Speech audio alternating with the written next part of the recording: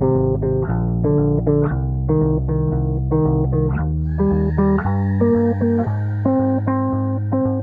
to the TPL Show, a podcast dedicated to the study and discussion of leadership. Join us as we share relevant, simple, and lasting methods for improvement that can be used to lead from any level in any organization.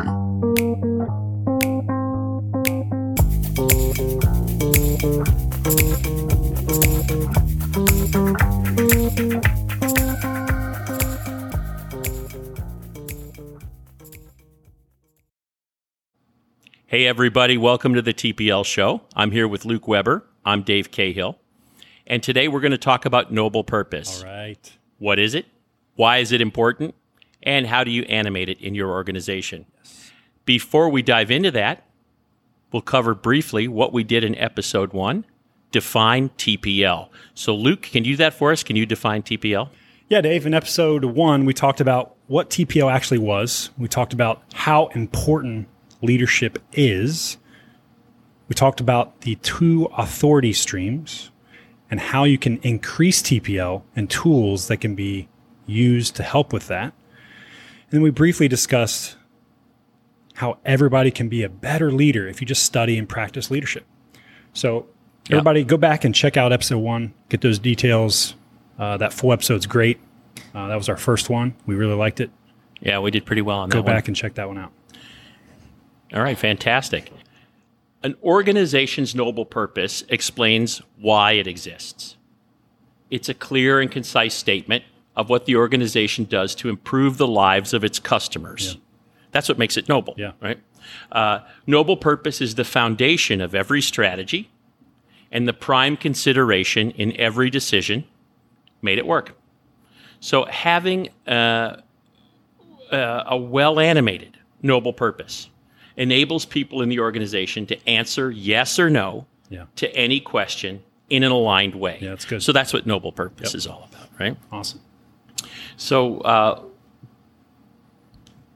obviously this idea is powerful yet simple, right?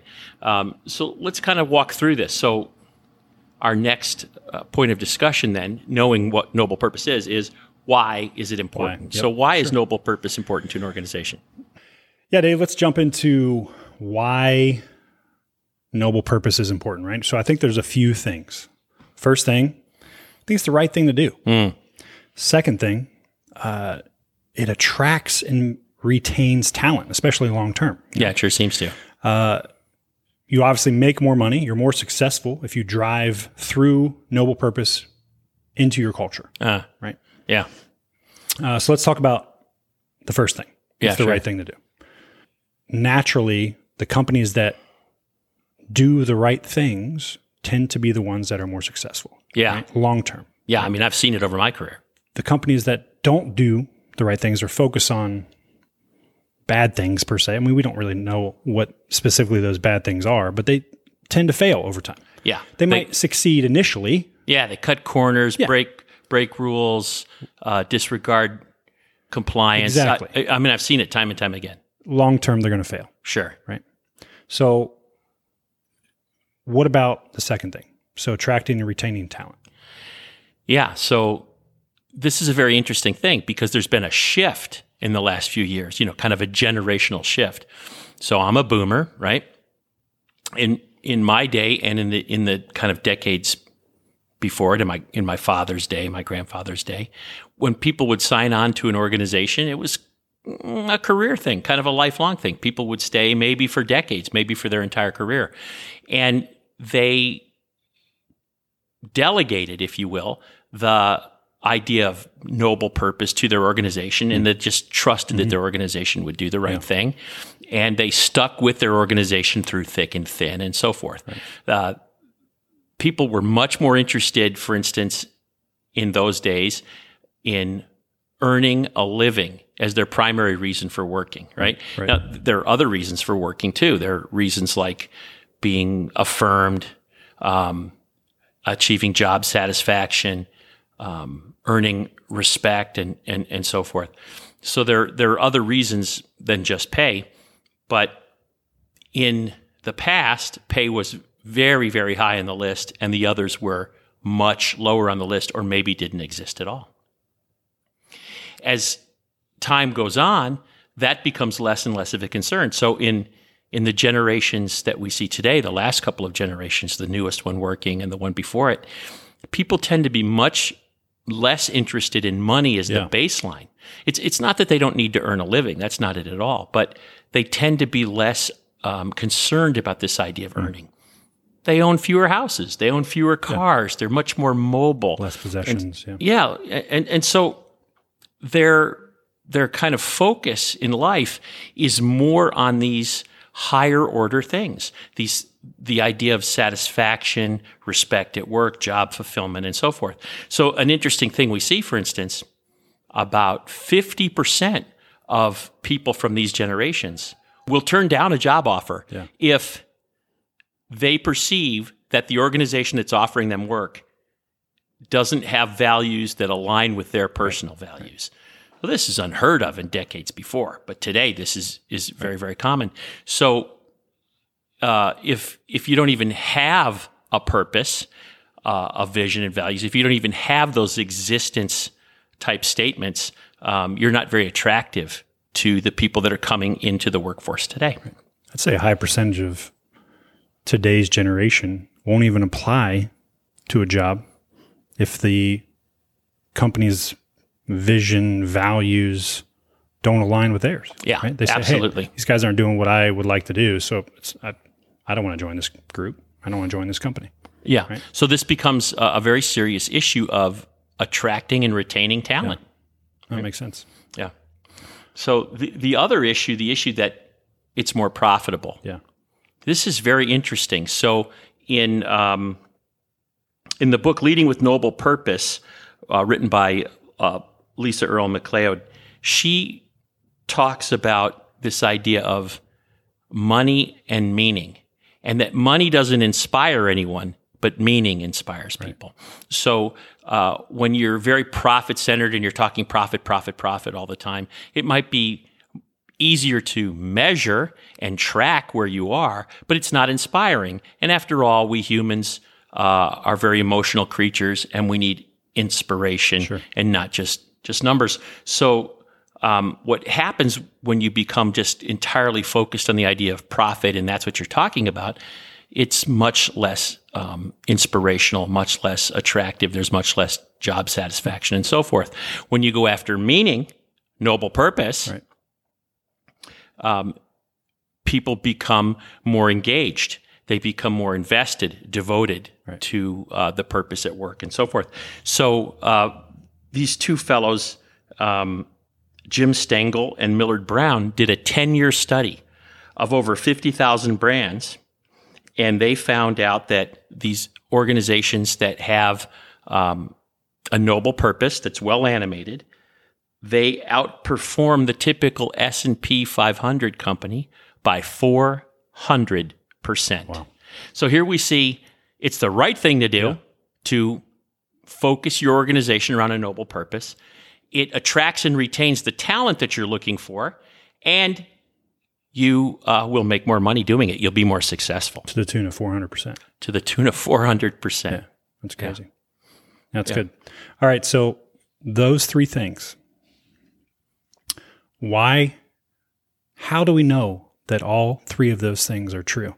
Right? Yeah. So that's interesting, right? So the reason why it's important, these three things we've mentioned, what bears this out? And when you think about it organizationally, we have to start talking about what we call the passion chain. Passion chain. Yep. So if your organization has this noble purpose, a very clear and concise statement about how you improve the lives of your customers, and it's well animated, and you're living it daily, using it to make decisions, you're bringing it up all the time, you're talking about your strategies, your plans, your projects, your sprints, and all of that in the context of how those things support your noble purpose, you create a passion chain. Right, so the passion chain is this energy that drives from the noble purpose down into all levels of the organization, from the gemba, where people are adding value, so to speak, as we say in lean, right, for the customer, and into the various support mechanisms. So we've talked about this before. Yeah. Right? Give the example of the passion chain that you normally speak on. Sure. So when I was first learning about leadership, I'm still learning today, right? We leaders study all the time, but yeah, nonstop. When I was first learning about leadership, someone shared a story with me about a general, and it was wartime. The general, World War II, as a matter of fact. So the general wanted to visit the front line, check on the condition of the troops up in the battle zone, and inspire them and so forth. So as he proceeded to the front line, he came across a kitchen unit. And it's just back from the front line. Its mission is to make, hot food for the troops that are doing the fighting, and keep them filled with energy and nutrition and all that. And so he comes into that tent, and there's a soldier there working very hard, peeling potatoes and throwing the peeled potatoes into a pot to prepare them. And he asks the soldier, "What are you doing, soldier?" And the soldier says, "I'm fighting the enemy, sir."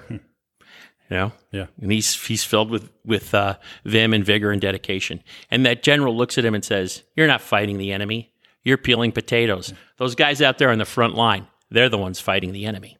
He killed it. He killed it. He killed the passion chain, right? So that soldier either was connected or connected himself to the purpose, even though he wasn't directly at the gamba, so to speak, where the action was taking place, but he was supporting the people. In his mind, he was doing the exact same thing they were. Yeah, and it was important and needful stuff, and that leader killed that passion chain. So there's kind of two lessons from that. One, don't kill the passion chain. Keep the passion chain alive, right? And the second is, if you don't have a noble purpose to connect to, you can't even establish a passion chain, right? So people start thinking of their jobs as, I load the truck. No, you're putting this important product onto that truck so that it arrives safely and on time so your customer can use it. Yeah. And this is the passion chain. And we know that these three things are important because together they create this passion chain, which is essential for excellence. That's good. All right, so how can we animate a noble purpose in our organization, right? Yeah. So before we dive into that, let's just take a minute and talk about the potential distractor from purpose. And that is, sometimes people will use the word mission instead of purpose. And they'll say our company has a mission statement, right? So as it turns out, words are really important. People know what words mean, and they depend upon the definition of words to draw meaning and make conclusions and so forth. Language matters. That's why we have a language, right?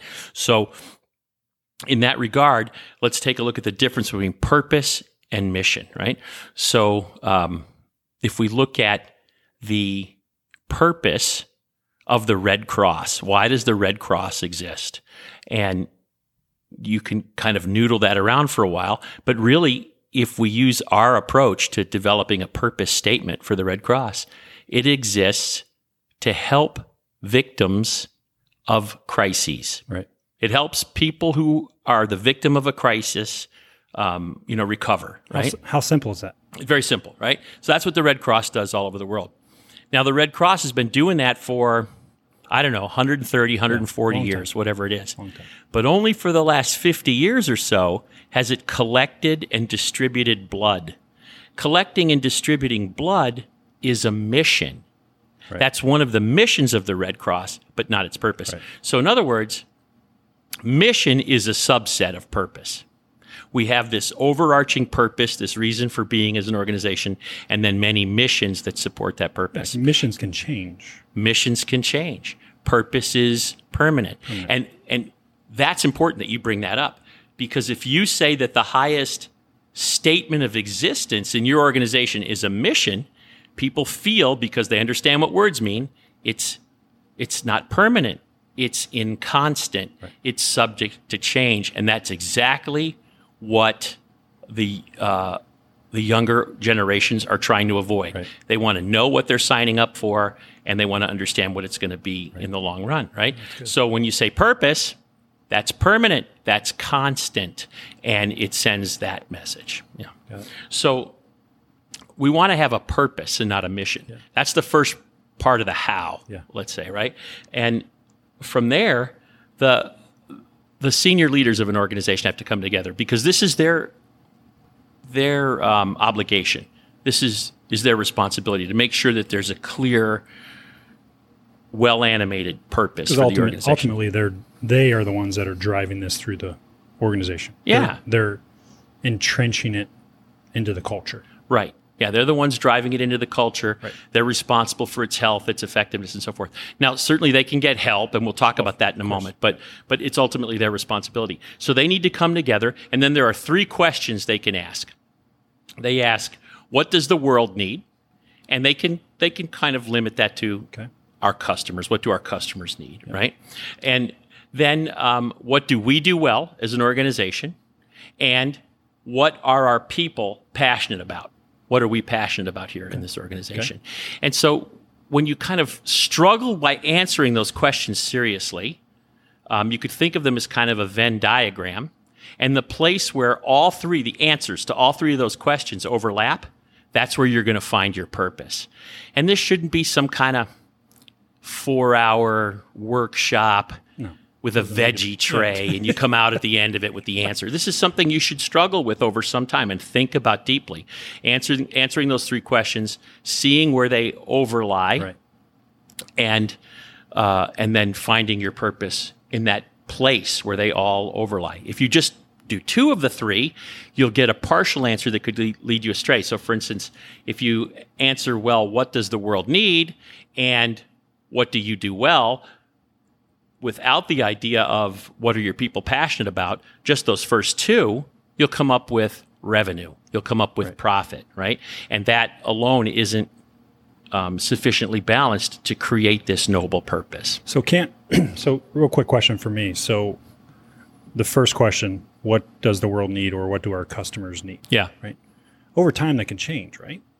It could, but it's not likely to change. You should review it periodically, right? You review it in your annual review or every other year, whatever that might be, or when there's some type of major upset or innovation to your organization. Yep. But mostly it's permanent, and it lasts for years or decades for the most part. So it's not a major shift or change. It could be just a tweak. Right, could be. Got it. Okay. Could be. Right. Like, for instance, as language evolves. Oh, yeah. It might be the same purpose, but the language used to words. express it evolves, right? So those 3 things senior leaders struggle with, and then they come up with an answer. So let's call that their working draft, the working draft of their noble purpose. Then what they should do is go out to the organization in small groups, meet with people, ask them the same 3 questions, facilitate them through the struggle of answering those same 3 questions, then share what they came up with, their working model, note the similarities, make adjustments, create a feedback loop, and so forth. And as they're doing this throughout the organization, they're maturing their noble purpose until finally they arrive at this noble purpose, right? Once that's done, then you drive it into the culture. So you start to build it into things, into communication, into new hire orientation, into performance management reviews, into meetings. Share with us a little bit about what you've seen with our clients in terms of the methods they use to animate noble purpose. Yeah, so I've seen a few previous clients, kind of a common thing they will do is they will print it out on large posters or sheets of paper, right? And I've seen clients where they've had TVs on the wall, right? So they have it scrolling like a PowerPoint or whatnot. But they put it up there with their PVV, their purpose, vision, and values. But it's the first thing, purpose. Walk in the front door, first thing you see, purpose, right? So anybody coming into their organization, they're going to see what this organization does on a day-to-day basis. So it's just everywhere. It's everywhere. Written and everywhere. Up and for everyone to see. Everywhere. I mean, everywhere you look, it's there. It's something they do on a daily basis. Additionally, I've seen previous clients almost use it like a pledge of allegiance in a meeting, right? Yeah. So the beginning of every meeting, they are reciting their purpose, vision, values. Yeah, I've seen them ask, okay, Bob, you tell us what the purpose is today, or Sure. whatever, and ask maybe questions in the meeting. Can someone share an example where we really fulfilled our Supported purpose? that. Yeah, sure. Or where our purpose was really challenged, Right. and so forth.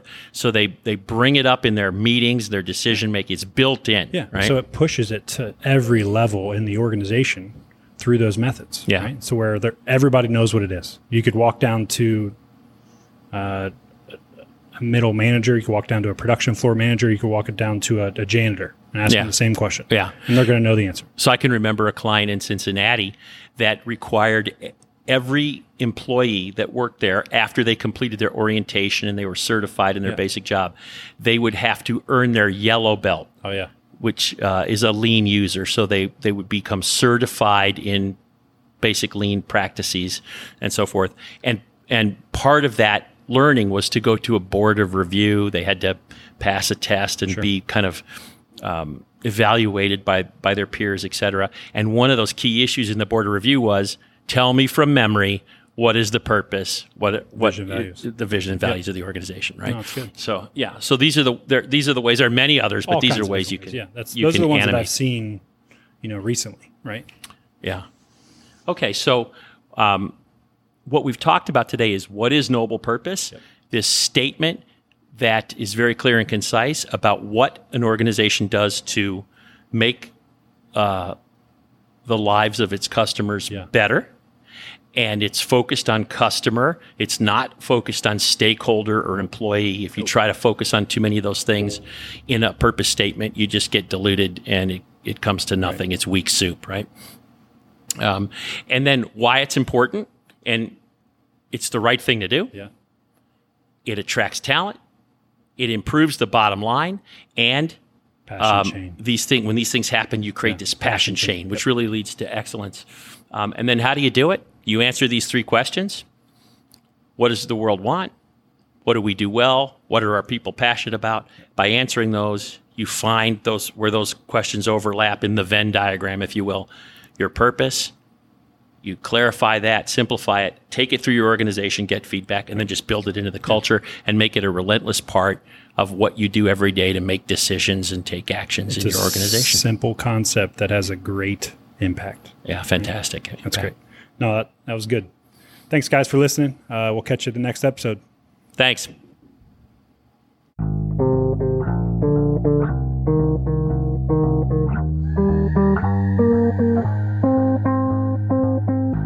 Thank you for listening to the TPL Show. We hope you'll apply what you learned today and tell us how it went. If you want to share, want more information, or have questions, please contact us at info@tplshow.org. Have a great day.